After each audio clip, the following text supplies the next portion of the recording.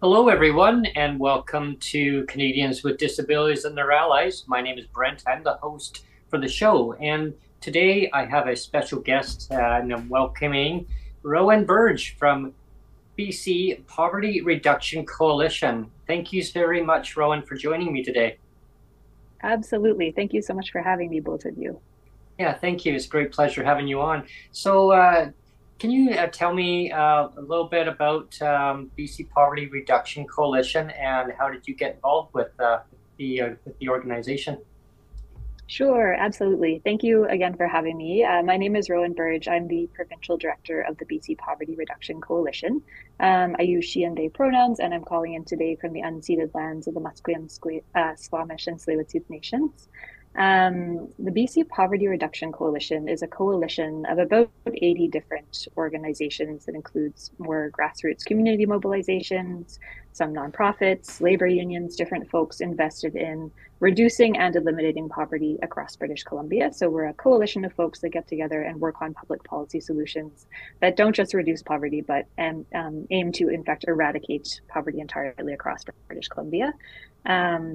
And I came to this work a little bit through both combination of, I'd say, lived experience as a person with a chronic illness who has an expensive chronic illness who pays a lot of money out of pocket for medical supplies, which is kind of how I got more involved in the advocacy side.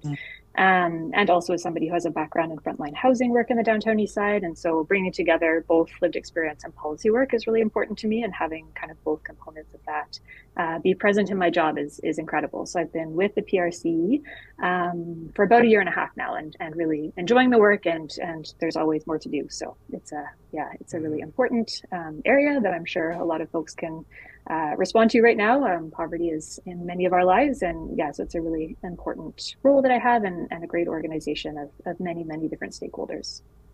Yeah. Great. It's definitely poverty doesn't need to exist in British Columbia or anywhere in Canada at all. I mean, we live in such a wealthy nation.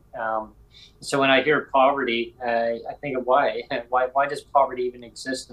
And there's so many reasons why there's poverty. I mean, it shouldn't exist. There's a lot of issues in life where people, their lived experience, right? They all have stories of why things have happened to themselves, unforeseen circumstances. They're born with a disability, or they've developed a disability, or they've become homeless. There's so many aspects that contribute to that, and it adds on more of a burden to like more poverty. Like if you're paying out more in medical expenses and expensive housing, the cost of food, as we know, I mean, it's gone up, and it still keeps going up. Astronomically, and that adds on to poverty, right? Because you're paying all your money out in so many areas, and you don't have money put back into the economy, into each community. So what is your take on that? Like, how do you see the poverty playing into those kind of roles, like into those, roles into those channels of issues that are happening in today's society? Yeah, absolutely. I think, what you said before was really important. Poverty, I think we've been taught to believe that poverty is an individual choice or an individual responsibility, when in fact it's a political choice that collectively, has been made and impacts many people. That poverty is absolutely not inevitable. It's not a natural phenomenon. It's something that we can prevent, and it's something that we can intervene on. And in fact, we are a very wealthy province, BC, and we absolutely have the means to end poverty entirely in BC. So I do want to make sure that point is clear for folks. Like, poverty is Yeah. not an individual. Nobody wakes up and decides to be living in poverty or living in terrible conditions. So we need to keep that in mind. And I think you're right that right now we're seeing, a rising cost of food, gas, inflation's really impacting people, even as we're recovering from things like COVID-19, like some of the, extreme weather events that really impacted many, many people, including, drastic catastrophic floods, heat domes, things like that, that have really put people, made people very vulnerable and impacted things like our food systems that have caused impacts that are cascading. And in fact, it's the majority of folks that are experiencing the burden of those impacts are working people, low income people, people with disabilities, Indigenous peoples, and none of those folks should have to live in the ways that they're having to live right now. And the choices that people are having to make around paying for medication, putting food on the table, those are not choices that people should have to make. And unfortunately, we're in a situation now where poverty is impacting many people in deep, deep ways, and it's entirely preventable suffering, in my opinion. Well, just before we launched the show here, we were talking a little bit off camera, and we were talking about the fact here in BC that the provincial minister for social development is starting to do these town hall meetings, poverty reduction town hall meetings. And the thing that kind of bugs me, of course, is when they put feelers out and they say, well, tell us how to reduce poverty, like it's some sort of like, tell us the magic solution for reducing poverty. And I was like, are you kidding? You've already studied this thing to death. Like, what the solution is. Like, raising the rates and like stopping the clawbacks. Yeah. That's it. Raise the rates and stop the clawbacks. And yet they come out and they're like, well, give us the magic solution. Like, well, what's this fix for poverty? And they know it. And yet they think that we all have like dunce caps on them. We don't know what we're talking about or something. I don't know, but it's kind of insulting the way they do that. Yeah, because like there was a report that was actually put out. I'm glad you mentioned that, Neil, because there was a report that was put out on January 28th of 2021. It was a completed report. It was submitted, and that report was worked on many months beforehand during COVID times. Right, way back then, and so when the minister who was then in charge knew about that report, right, but it got delivered in January 28th, 2021, when we had the supplement that was given out, and that changed people's lives in so many positive ways. Of here's $300, right, but now we're going to take it away because you don't need that $300, right? Cost of living wasn't going to go up, or rents or. No, but we're going to give you back 175 of it because, people said, we need to live. So, we'll give you back some of it. So people cried out about it. And that was every right? They're upset saying, why can't you just give back the full 300? Well, that's the best we can do right now. 2 years fast forward, well, here's the other $125, but that's an increase, right? So rather than just giving people that money all at once, or for me personally, I had to move because I didn't have the full $300 that was made permanent. They made the 175 permanent. Now here's the other 125. So I had to make a huge sacrifice to where I was living, and because I couldn't afford it. If I had that money, my whole outcome would have been different. So and that's called legislated poverty, right? Because they've deliberately do these things knowing that it's going to have a huge impact on someone's life, where if they were to listen to lived experience, listen to people, God forbid, right? Do the right thing and actually listen and look at the report. Because that report, I didn't even read through the whole thing. It's over 500 pages. Very long report, yes. And that was very in-depth report. And it actually shows all the issues that are happening. And now they want to do a town hall meeting and say, let's talk about it, right? Yeah. Wow. the key word you said there, Brent, is deliberate.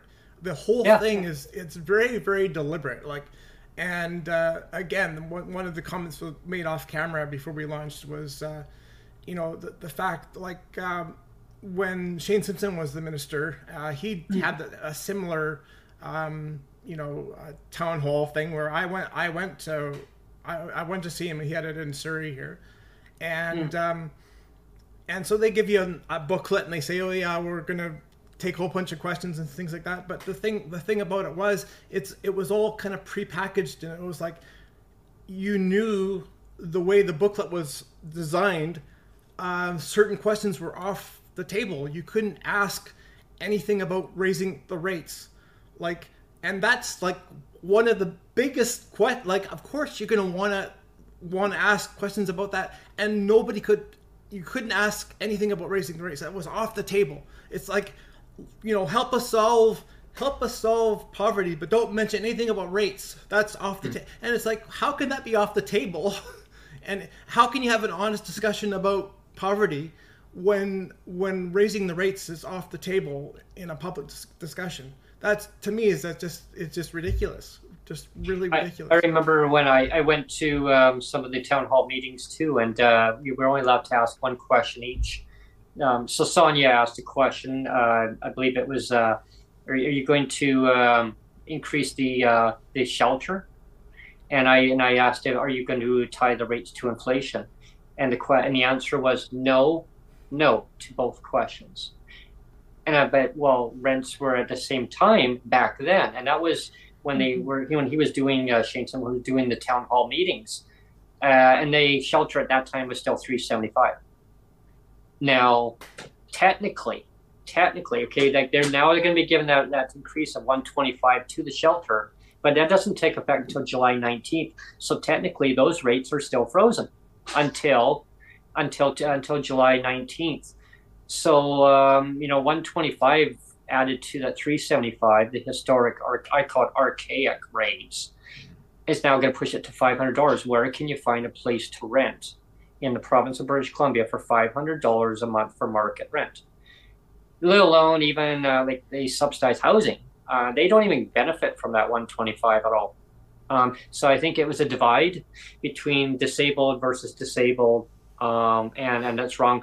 I know in the report, it actually indicated there was a suggestion, which it was really emphasized in there too, about combining both shelter and rent, or they call it shelter and support, combining it all into one. So regardless of their accommodation, their living situation, they're always going to have that check. That wouldn't change people's lives in so many ways. So if they can't afford that high market rent, maybe they can only afford, because cost of living, $200, $300, and they can pay a landlord to say, hey, yeah, you can stay here, but I require you just to, chip in, give me some money, the flat amount. Hey, but according to the government, that's not a fixed address. If it's not a fixed address, you don't get that shelter. So with that recommendation, that would change people's lives in so many ways.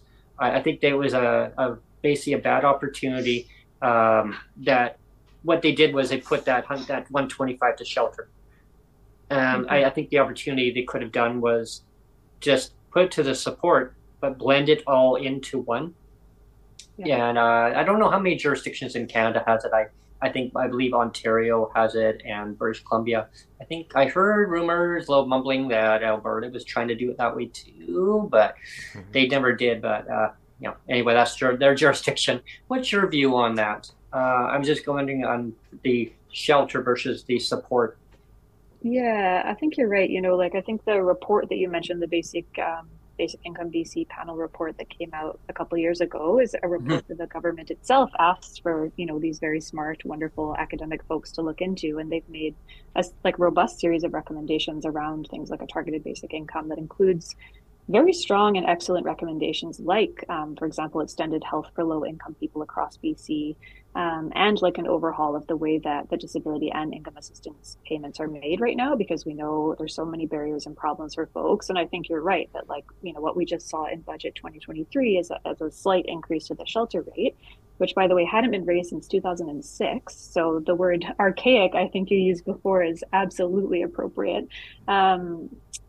So I do think that you're right that many of those dollars won't go into the hands of people that need it most. It'll go into housing providers and folks, not into, basic necessities like food and medication that many families are really having a hard time, getting right now. But I think you're right that there is this frustration of the government, wanting more recommendations, even though they've been given and come up with these great recommendations from the Basic Panel report. And we continue to advocate to raise the rents, or excuse me, not the rents, the rates. I want to be clear about that, the rates. Oh, good. And Okay. yeah, across the board, we hear from so many stakeholders that would be the biggest impact on the most people experiencing deep poverty. Like I'm sure you two are aware, but the rates are still well below the poverty line. And the poverty line, of course, has been the line of bare minimum necessity that people need to survive, not not a good life, not an abundant life, but a basic needs life. And we're still treating people as though they deserve to be well below that life. And so that's a huge, huge issue. And I think raising the rates is probably the number one recommendation that we'd make to government around how to actually make people's lives better in BC, especially people experiencing deep poverty. One other interesting piece that I've been thinking a lot about is how with the CERB, we saw people generally found that acceptable, that $2,000 was a good amount to live. And we know that the poverty line is slightly below that. And we know also that people on disability are getting less than that. And so it's very difficult to justify not raising the rates, I think. And so, yeah, I think you're right that it can be really frustrating to have these consultations and over be told we need to raise the rates. We need to, build affordable non-market housing. We need to build accessible housing for people, because there's still, major barriers for people with mobility devices to find places that they can live in. So yeah, I think there's still a lot that needs to happen to move these very, very, I think, reasonable asks forward. I was going to mention the CERB, so I'm glad you did too, because I know that was, I mean, as soon as the pandemic hit and they rolled out the CERB, and then they said, okay, everybody needs $2,000 to live, but then they rolled out nothing for if you were on disability, or in BC here we did get the $600, but it was a one-time payment, $600 one-time payment, and everybody else got $2,000 for 12 months. And it's like there's a little bit of a equity problem there. But it only went to a certain amount of people. It only went to some people, not ETC. Not yeah, and also like the official poverty level for the LICO formula, just so that people that are watching it, the bare minimum. Yeah, I'm glad you mentioned about CERB too, because the bare minimum, when the beginning of the pandemic, was $2,000. Now they indicated, the Fed said $2,000 was the bare minimum that people needed. Now that was in 2020. So now in the 2021 formula came out, and that's $2,200 a month. So annually is $26,400 a year. So it's $2,200 a month. And that is the bare minimum that is supposed to be required for every Canadian in the country. So that doesn't include if a person has a disability, they got other disability related expenses above that amount. So that should be the bare minimum. And I think to get our rates across the country up to that, at least up to that, I mean, obviously more is needed for definitely, but at least get it up to that level, so that, because of these high rents right now and the cost of living is skyrocket, at least if we get up to that, people maybe will be able to have a housing and combine the rent and the support into one. So now, because the rents are so high, with now boosting that other level up, now it's going to give people that success level, that now they can do more things, put money back into the economy, go and visit people. I mean, God forbid if you want to travel. No, you need permission to get out of that province for 30 days. That's got to end too, right? Yeah. And those are clawbacks. It's like a clawback. Neil will talk about that. About clawback stuff. I wanted to actually circle around to clawbacks, because last week we had Vivica on the show, and of course she's famous for the Single Mothers Alliance, is famous for ending the clawbacks for the child support, and and that's why I hooked up with her that many years ago, like 8 or 9 years ago, was because I'm very passionate about it, because I've got my survivor's pension clawed back for like 10 years now. And that's another thing that it doesn't, like, you want policy to make sense. Like, it has to make logical sense, right? And like, you can just say, well, a clawback's a clawback, what's the big deal? But the problem is is when the government says we'll allow $15,000 of exempt income every year. They say it used to be like $1,000 a month, and they've increased it to $15,000 for the year. When they say you can have exempt income of $15,000 for the year, but then they turn around and say, you know what? If you have your spouse die, I'm sorry, we're not going to cover that.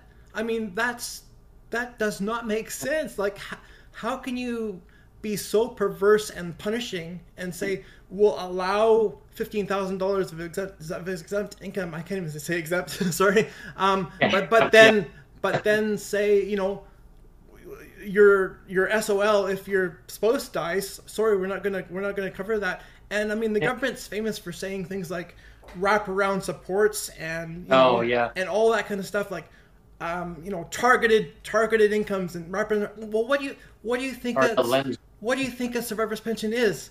A survivor's pension is a targeted support. It's a wraparound support, and so they're perpetuating their own arguments of like, let's have a wraparound support. Let's do a targeted income. Well, that's exactly what a survivor's pension is. That's exactly what a WCB claim is. That's exactly what a veteran's pension is, or whatever. And they just say, you know what, we're going to just invalidate it, and it doesn't matter.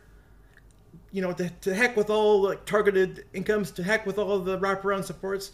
Your wraparound support of your survivor's pension doesn't matter, and that to me is just crazy. It doesn't make logical. There's no logical sense there. There's a complete gap in logic, right? Yeah, I think that can be so frustrating from the outside to see, these decisions being made and be like, that just doesn't make common sense. Like anybody can say, like, well, if you don't want people to be in poverty, then why wouldn't you allow people to work and not claw that back from them? Because essentially you're forcing people to be capped out under the poverty line without any recourse or any ability. And then they wonder why folks are going into gray economies or, not claiming work or, like taking measures into their own hands when they're not able to afford basic needs and basic necessities.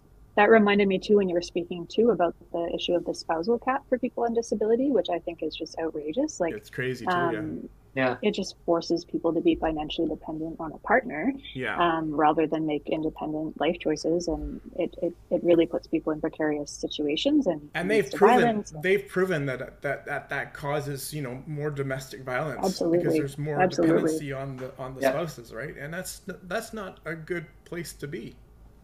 And that's the that word autonomy, right? It's a huge word, because that's. It allows people to make decisions that are best for themselves. And I'm always so careful with that word autonomy, right? Because it's like it can go different directions. But in general terms, I mean, people should be able to have proper movement of what they want to go. It's like I mentioned just a little while ago, to the listeners who are watching this, it's like, so right now you need to ask permission to leave the province, right? For 30 days, you need to go. I mean, if you want to go over to Nova Scotia to go visit somebody, or go to Alberta and just, get away. I mean, go and check out the Rocky Mountains or whatever, or go to Ontario. You need 30 days, say, to travel. Maybe you're going to be away. Can I pretty please go? Can I, I remember that in school, looking back at that, Rowan, and, I'd be in class and for the bathroom pass, yes, Brent. Can I go to the washroom? Well, no, go. You don't need to ask. Just go. You need to go and do it. Don't tell me. Just go. Do I need a hall pass? Go. It's the same thing as that someone needs to go to another province. Go. You know what? Because you're still going to pay your rent. As long as a person pays their rent, pays their bills, buys their food, does it really matter? No. I mean, right now it's called basically suffocating the movement of people, right? That doesn't need to happen. People should be able to move wherever they want to go. Actually, even the word move, they should be able to move. I mean, move physically or move geographically wherever they want to go, because their disability does not go away. They're born. On last week's show and on previous other shows too, we've talked about the word stigma, because even our own Minister of Social Development here, our new one here in BC, she did a speech in the legislature, and she used she herself used the word stigma, it was 5 or 6 times almost in the same sentence. Almost, it was just like stigma, like one after the other, like rapid fire, like stigma, you know. And she was using it when she was referring to the stigma of the drug supply. She was saying stigma of the drug supply is bad, like drug supply, right? Poison drug supply. Stigma is like we have to remove the stigma of the drug supply, and yet so they can say that about the drug supply, but they don't ever use the word stigma and disability. But I mean, that's huge. I mean, it is. The whole social assistance system here in BC and all across Canada, it's basically ancient, discriminatory right from the ground up. But like it's baked in, like the discrimination is baked right into the fabric of the whole pillared system. Yeah, it's baked in discrimination all the way through. And then all they do is just copy and paste as they go along and just tweak a few things, but keep the foundation going because status quo, right? That's what's worked. And they don't want to change nothing. They seem to be just it's like the walls are like or the ears have a bunch of wax and they don't want to hear, right? Yeah, I think you're right. And ableism is one that's been it's so historically normalized at this point that these like ableist ideologies are so baked into governments, institutions, like all of the different ways society operates, and people have sort of bought into this idea that, you know, disabled bodies need to be monitored or surveyed or like infantilized or, you know, and that there needs to be some kind of state control, and that's absolutely not how we should be treating people and, you know, with basic human rights. But ableism, I think even in mainstream society, still remains one of those ones that people are really afraid to challenge or really don't know how to talk about. But you're right, it's completely baked in. And, you know, this idea that disabled people shouldn't be able to choose their partner or have to declare their partner, that's like very archaic thinking. Or this idea that people should have to keep proving they're disabled over and over. That's like not a valuable. Well, that's the thing, is that they have a declaration that if you have any changes to report, if you have no changes to report, they don't require you to send nothing in. But if you have a major change to report, they have a declaration page that actually says right on there that have you been incarcerated? Have you been imprisoned? Have you been put in prison? Are you kidding me? Yeah, like is this? And here's another new thing too. I just found out from the ministry's office just recently. Yeah. So Sonia has to go to a medical procedure coming up, and the doctor signed off on it. Okay. Now it requires accommodation because her appointment's very early at the hospital to go to. So that would require, obviously, I'm on the island, so you can't take the ferry to get there in time. It'd be rushed. You just be, and they want you to be relaxed with the procedure. Okay. So regarding that, so now the form, and even that this is the minister one of the workers at the counter, as she even admitted that these forms are so outdated, they're so archaic, and you can't believe that why the government hasn't updated these forms. It doesn't have any mode of BC ferries on there. As for driving, I think of a taxi, plane, a float plane, whatever, but there's no ferry on there. So there's nowhere to mark it off that to cover your travel expense.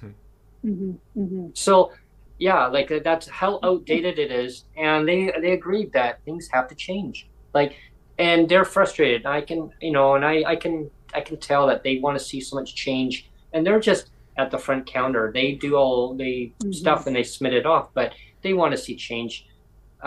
We asked about, is the 125 going to be brought forward sooner? No, that's not going to happen. They said no. They started laughing. That's funny. Yeah. They said, no, you got to wait till July. Like, really? People are suffering now? You got to wait till then? So it tells me, again, another systemic issue that they're deliberately delaying. Like, why the delay? I don't get the delay. Like, people's lives don't get put on hold. So what's your take on that, Rowan? Like, with like the inequalities of being like the delay tactics. With that being said, then there was another topic, but I'll get to that in just a moment. I'm going to get your takeaway on that part. Yeah, I think you're right. Like, you hit the nail on the head. Like, people are suffering and have been suffering for a long time. Like, CERB ran out a while back, and like people are still Like the cost of food is huge. We hear from people all the time, like they can't afford groceries anymore. And, you know, there's a lot of working families out there with, you know, single parents who are trying to feed their kids who just can't afford groceries and are, you know, working multiple jobs or working gig work or trying to make ends meet and it's not working. Like the cost of housing, like it doesn't, yeah, anybody can look around and see that like it's absolutely not.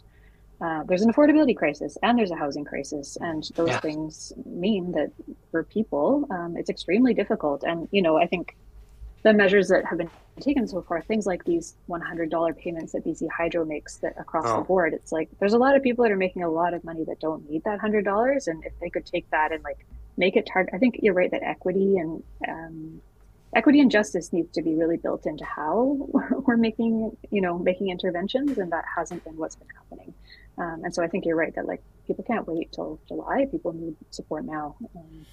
well, that's you know, that's the thing is that with the cost of everything so high, you know, there's parents right now, single parents, single moms, single dads. I mean, and just the average person who is working at low income, and even ones that are in higher income now, they're actually feeling the pinch of going, uh-oh. Like, so there's a problem. If you're getting ones that are even higher up there and they're going, I can't do what I used to be able to do. What's going on? Now imagine the ones that are low income, how they're feeling, right? Yeah. And so the government officials watching this, like just imagine, put yourselves into the shoes of a person of low income or even a person making a six-figure salary, and they're struggling. And a person who's a mom or a dad, just bringing up their children, just a single mom or dad, and having to sacrifice taking a meal off the table so that their child can have something to eat, but they're going to go without so their child can have it. Cut back 3 meals a day down to maybe 1 meal a day. Like, it's really, like one of my neighbors actually is doing that. It really heartbreaks me knowing that, but they have to sacrifice because, well, they're paying high rent.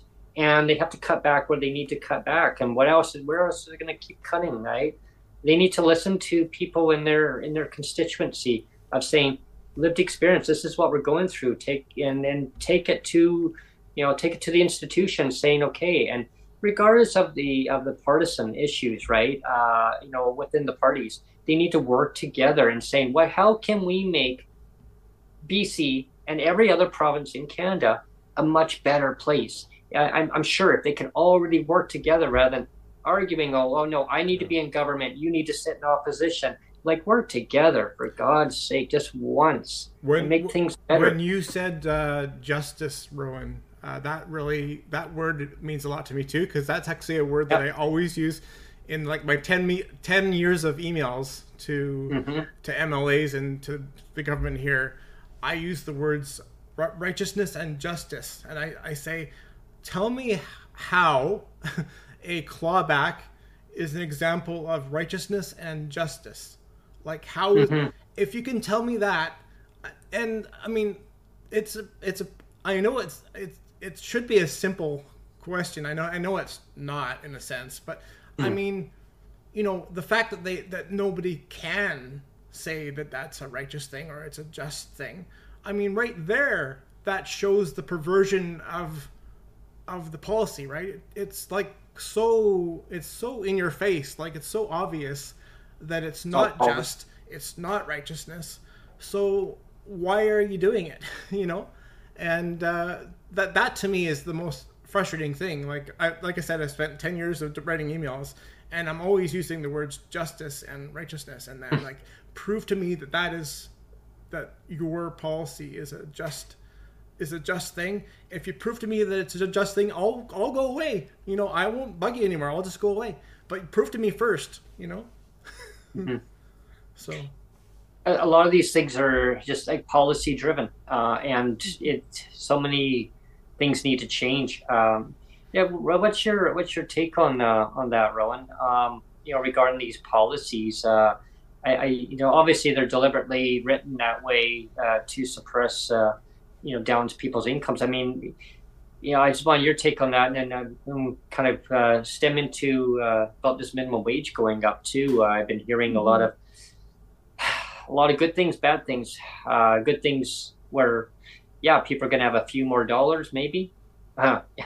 but the impact that's going to have on society is not so good, because it's going to make all the prices now keep going up even further. So now if people who aren't going to those places, they may go to the grocery store, now those prices are going to go up even higher.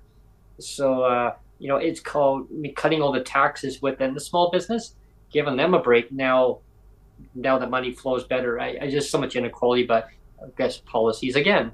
So, what do you take on this? Yeah, I think that can be a really frustrating thing about, doing advocacy work or doing lobbying work, where you can see that there are policy interventions that would be really useful and impactful, and then you see them not happening. It can be very frustrating. We have a thing called the Blueprint for Justice, which outlines our policy platform in 4 different areas, from economic security to climate justice and the sort of, extreme impacts that people who are low income or people with disabilities and seniors are experiencing because of climate extreme weather events and things like this.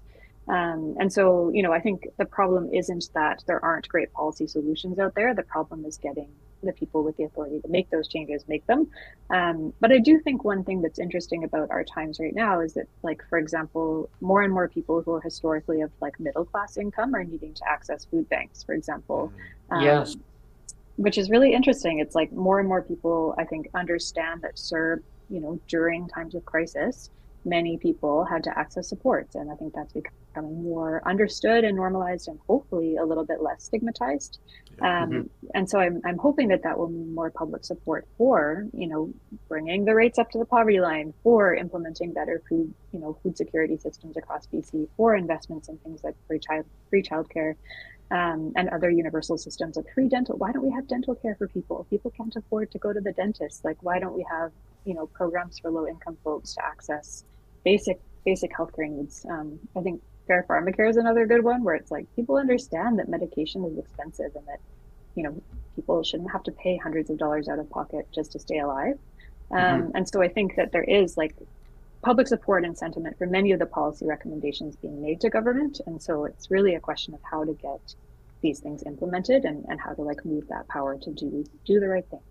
And I think you're right that there are more people affected now, so it is normalizing the discussion.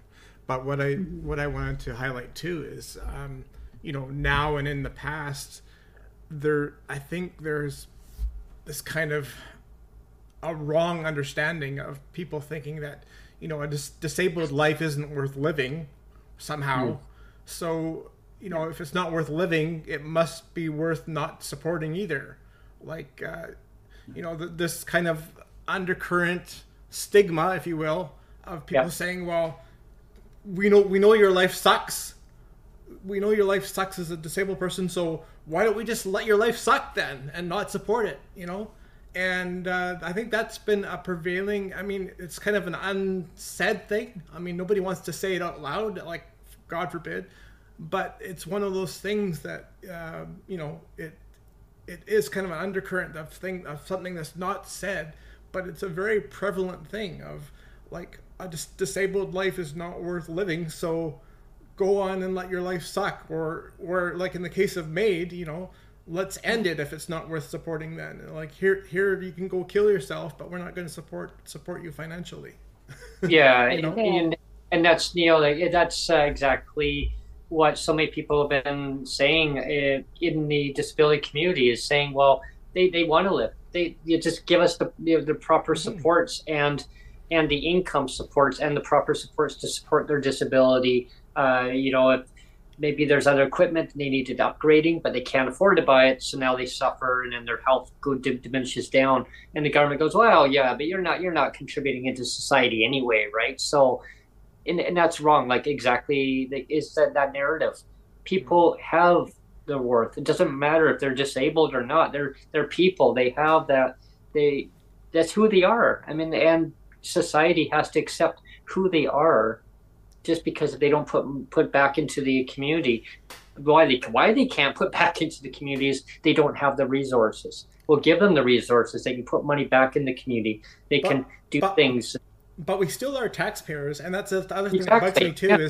Is there seems to be a false understanding again that if the provincial government gives all this money to the disabled, it's like it's money that's going to be flushed away and you're not going to see it again. I mean, are you kidding me?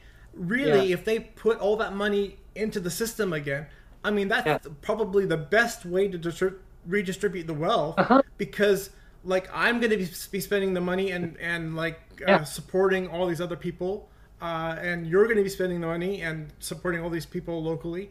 We're not going to be squirreling it away in like investment funds or shares or bonds or anything like that. We're actually just going to be going out and spending it back into the community again.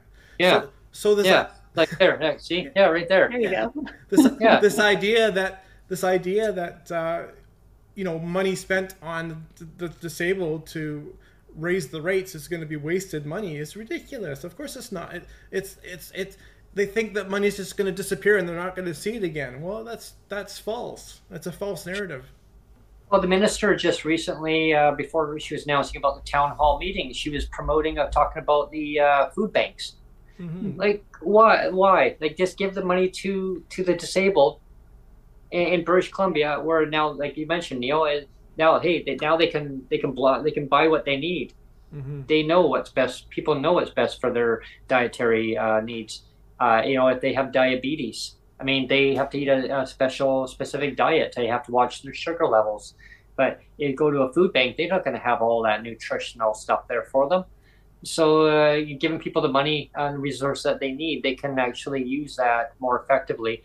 I'm all for food banks if it's just an emergency, but how society is now taking it is, as we learned that you mentioned, and Rowan, like during COVID, like it was something that it was unprecedented that people needed that help right away. Okay, now food banks were blossoming. People needed that help.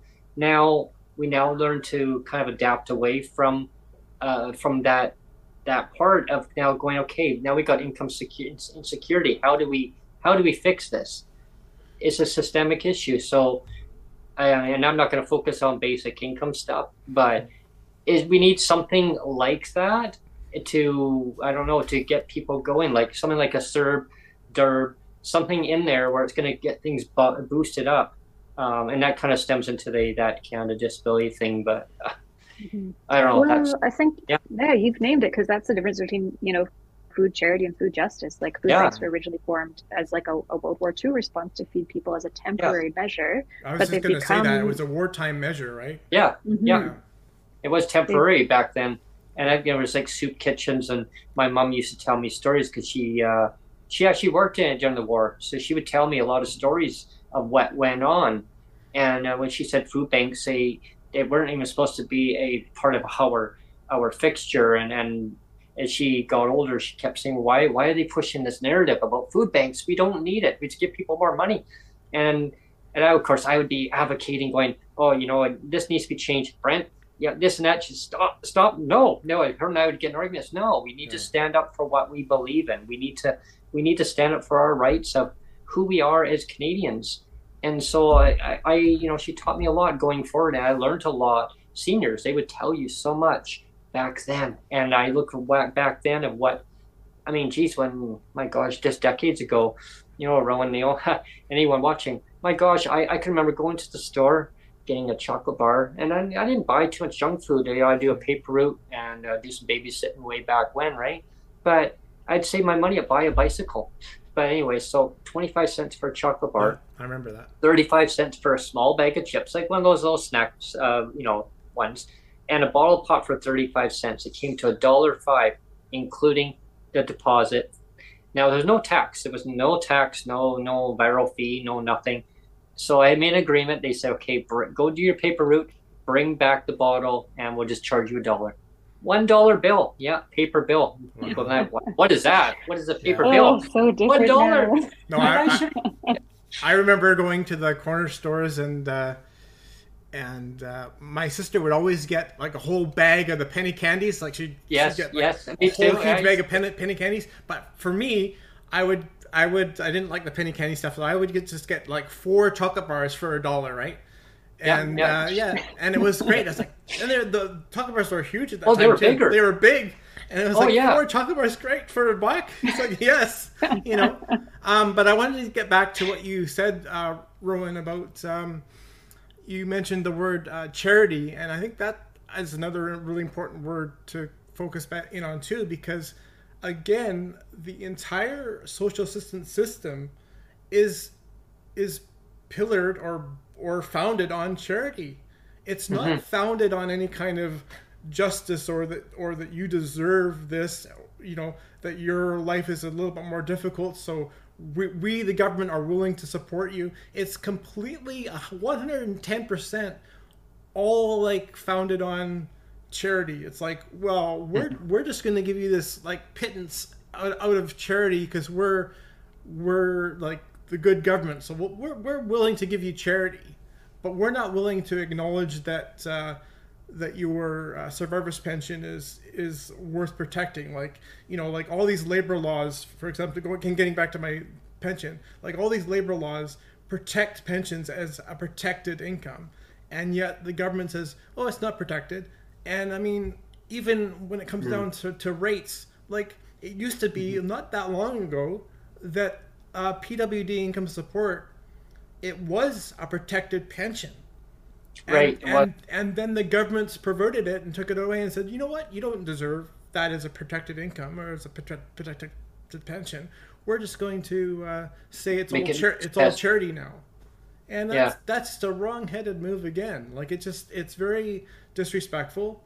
And again, it putting less worth on people that are vulnerable, not just people with disabilities, but anybody that's vulnerable on income assistance. It's basically saying, you know what, anybody on income assistance deserves to be othered, deserves to be a less than, deserves to be, you know, just kind of discarded and thought of less, like you're a less person, and we can treat you as a less person, and it doesn't matter because your life sucks.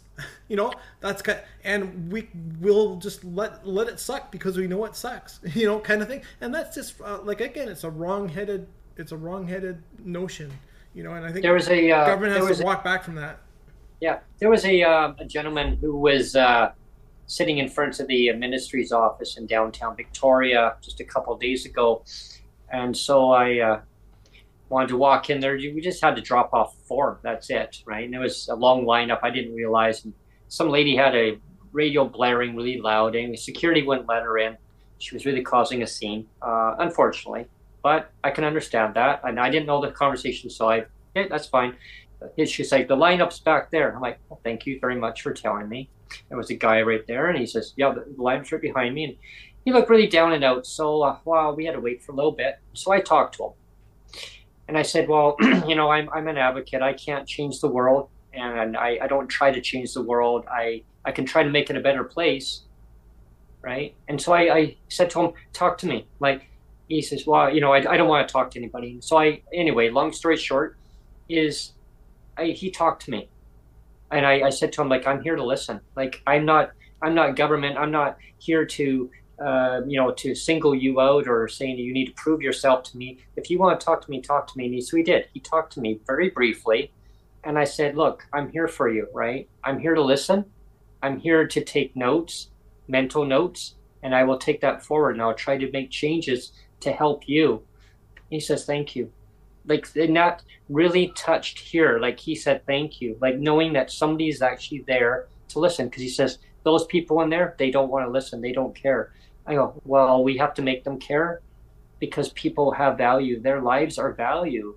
And so this goes to anybody watching this right now. Like, we're just here to try to make some change, to try to focus on all the inequalities. What can we do to, as allies, as advocates, as citizens, what can we all do to make things better, a better place? Because everyone has lived experience. They all have their stories. And you know, there's so much infighting going on. It's all got to stop. I mean, my gosh, if they could all have all their neat little ideas and bring them all forward. And now we can always sometimes not always agree with things, right? But there's also a lot of things that we can. And I think as society, even including government, like you need to listen to people across the country. In British Columbia, we got such a beautiful province here. So many people are moving here. Let's prove that we can make it a good place for everybody. We can. I know we can. And and so like Rowan, what's your view on that? We can make this a better place for sure. Absolutely. Like I think about abundance and what it would look like to experience the world in an abundance framework of Yeah, like BC is a wealthy, yeah, very wealthy province. We absolutely have the money to like take care of people and be kind to yeah. people and treat people well. I come at this work from a human rights-based lens too, and it's like Hmm. disabled people are human beings. Like, why aren't Yeah, we humanizing people? Why aren't we giving people beyond the basic needs? We can afford much more than that. We can afford, kind and generous world building together. And, I don't see why we don't. There's really no reason why we don't, aside from political will. And yeah, I think that, what you said before about MAID, like the way that we've treated, so collectively as a society, the way that we've treated disabled people for hundreds of years has been outrageous and atrocious. And the way that, people were forced to navigate COVID in terrible ways, and things like heat domes that impact disabled people disproportionately. Like, these things are happening, and there's absolutely preventable measures we can take to treat each other compassionately and kindly and generously. And I just don't see why we don't do that. yeah. There's so much patchwork systems across the country, and all those patchwork systems, and people that are watching right now, they're like, well, what does he talk about patchwork systems? When I say that, we've got EI, we've got GIS, GIS is for seniors, OAS for seniors, we've got child tax credits, we've got GST, with EI, we've got all these tax measures. And what does that equal to? A basic income or a UBI or basic income. Like, it's a universal income. It's there. All we need to do, and we got all the programs for in each province. Some are a lot less, way below the poverty level, which is unacceptable. Or So we need to bring all these up, right, or and you tie it all have together. or you have things like where they give with one hand and take with another. Oh yeah, Like for yeah. example Oh, the bus pass. The oh my provincial gosh, yeah. bus pass here. I mean, it used to They be still like never restored. everybody would get it, and then they said, well, you can get it, or we'll take it away, but we'll give you money for food.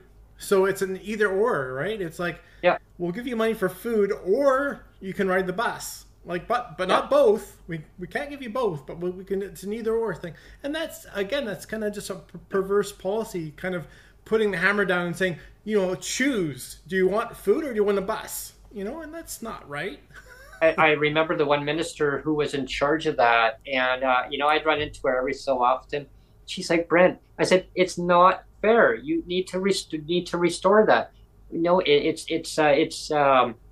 It's equity in the system. It is, all these magic words, Yeah. right? It was these unicorn words, and I said, no, like, come on, like, you need to restore that. She goes, people can choose. If they don't want a bus pass, take the $52. I go, okay, so you take a taxi across the city to an appointment or maybe shopping, take it back. There's your $52. Sorry, you got to stay isolated for the rest of the month now. Versus having a $45 a year bus pass. Yeah. Give them that. They And were give them the $52. I mean, on top of that, I mean, wow. they Imagine were they that. were changing the system for the 1 or Yeah, 2%. Let's right. Yeah. let's change the whole system. Let's tear it down to accommodate the 1 or 2% that don't take the bus. I mean, Yeah, I think there was only 5 or 6 people in one area it's just that crazy. actually said they didn't want it. Yeah. Oh, and that was the DTS. It was the disability. No, STS. Sorry, Special Transportation Subsidy is what it was. That's right. And they got enough for those people in an isolated area, had enough to pay for car insurance Mhm. because it was cheap. And then they took it away and they said, okay, we're going to give everybody $52, or you can have a bus pass. Well, the people in a rural area, they don't have transportation, so they just took Right. the money. So now they can use that as a taxi, maybe an Uber. Well, now they got Uber. A lot of those didn't have it back then.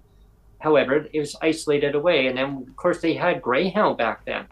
Now, when Greyhound now pulled away, now they don't even have that transportation. So that comes to another whole aspect of transportation again, is giving people that choice of saying, well, you can have or not have, like clawed away or give it.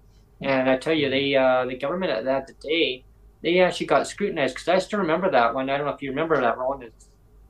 So they gave that, remember that, here's $77. Well, here, $52 for a bus pass, but you get to have $25 left. People are like, wait, so I only get $25?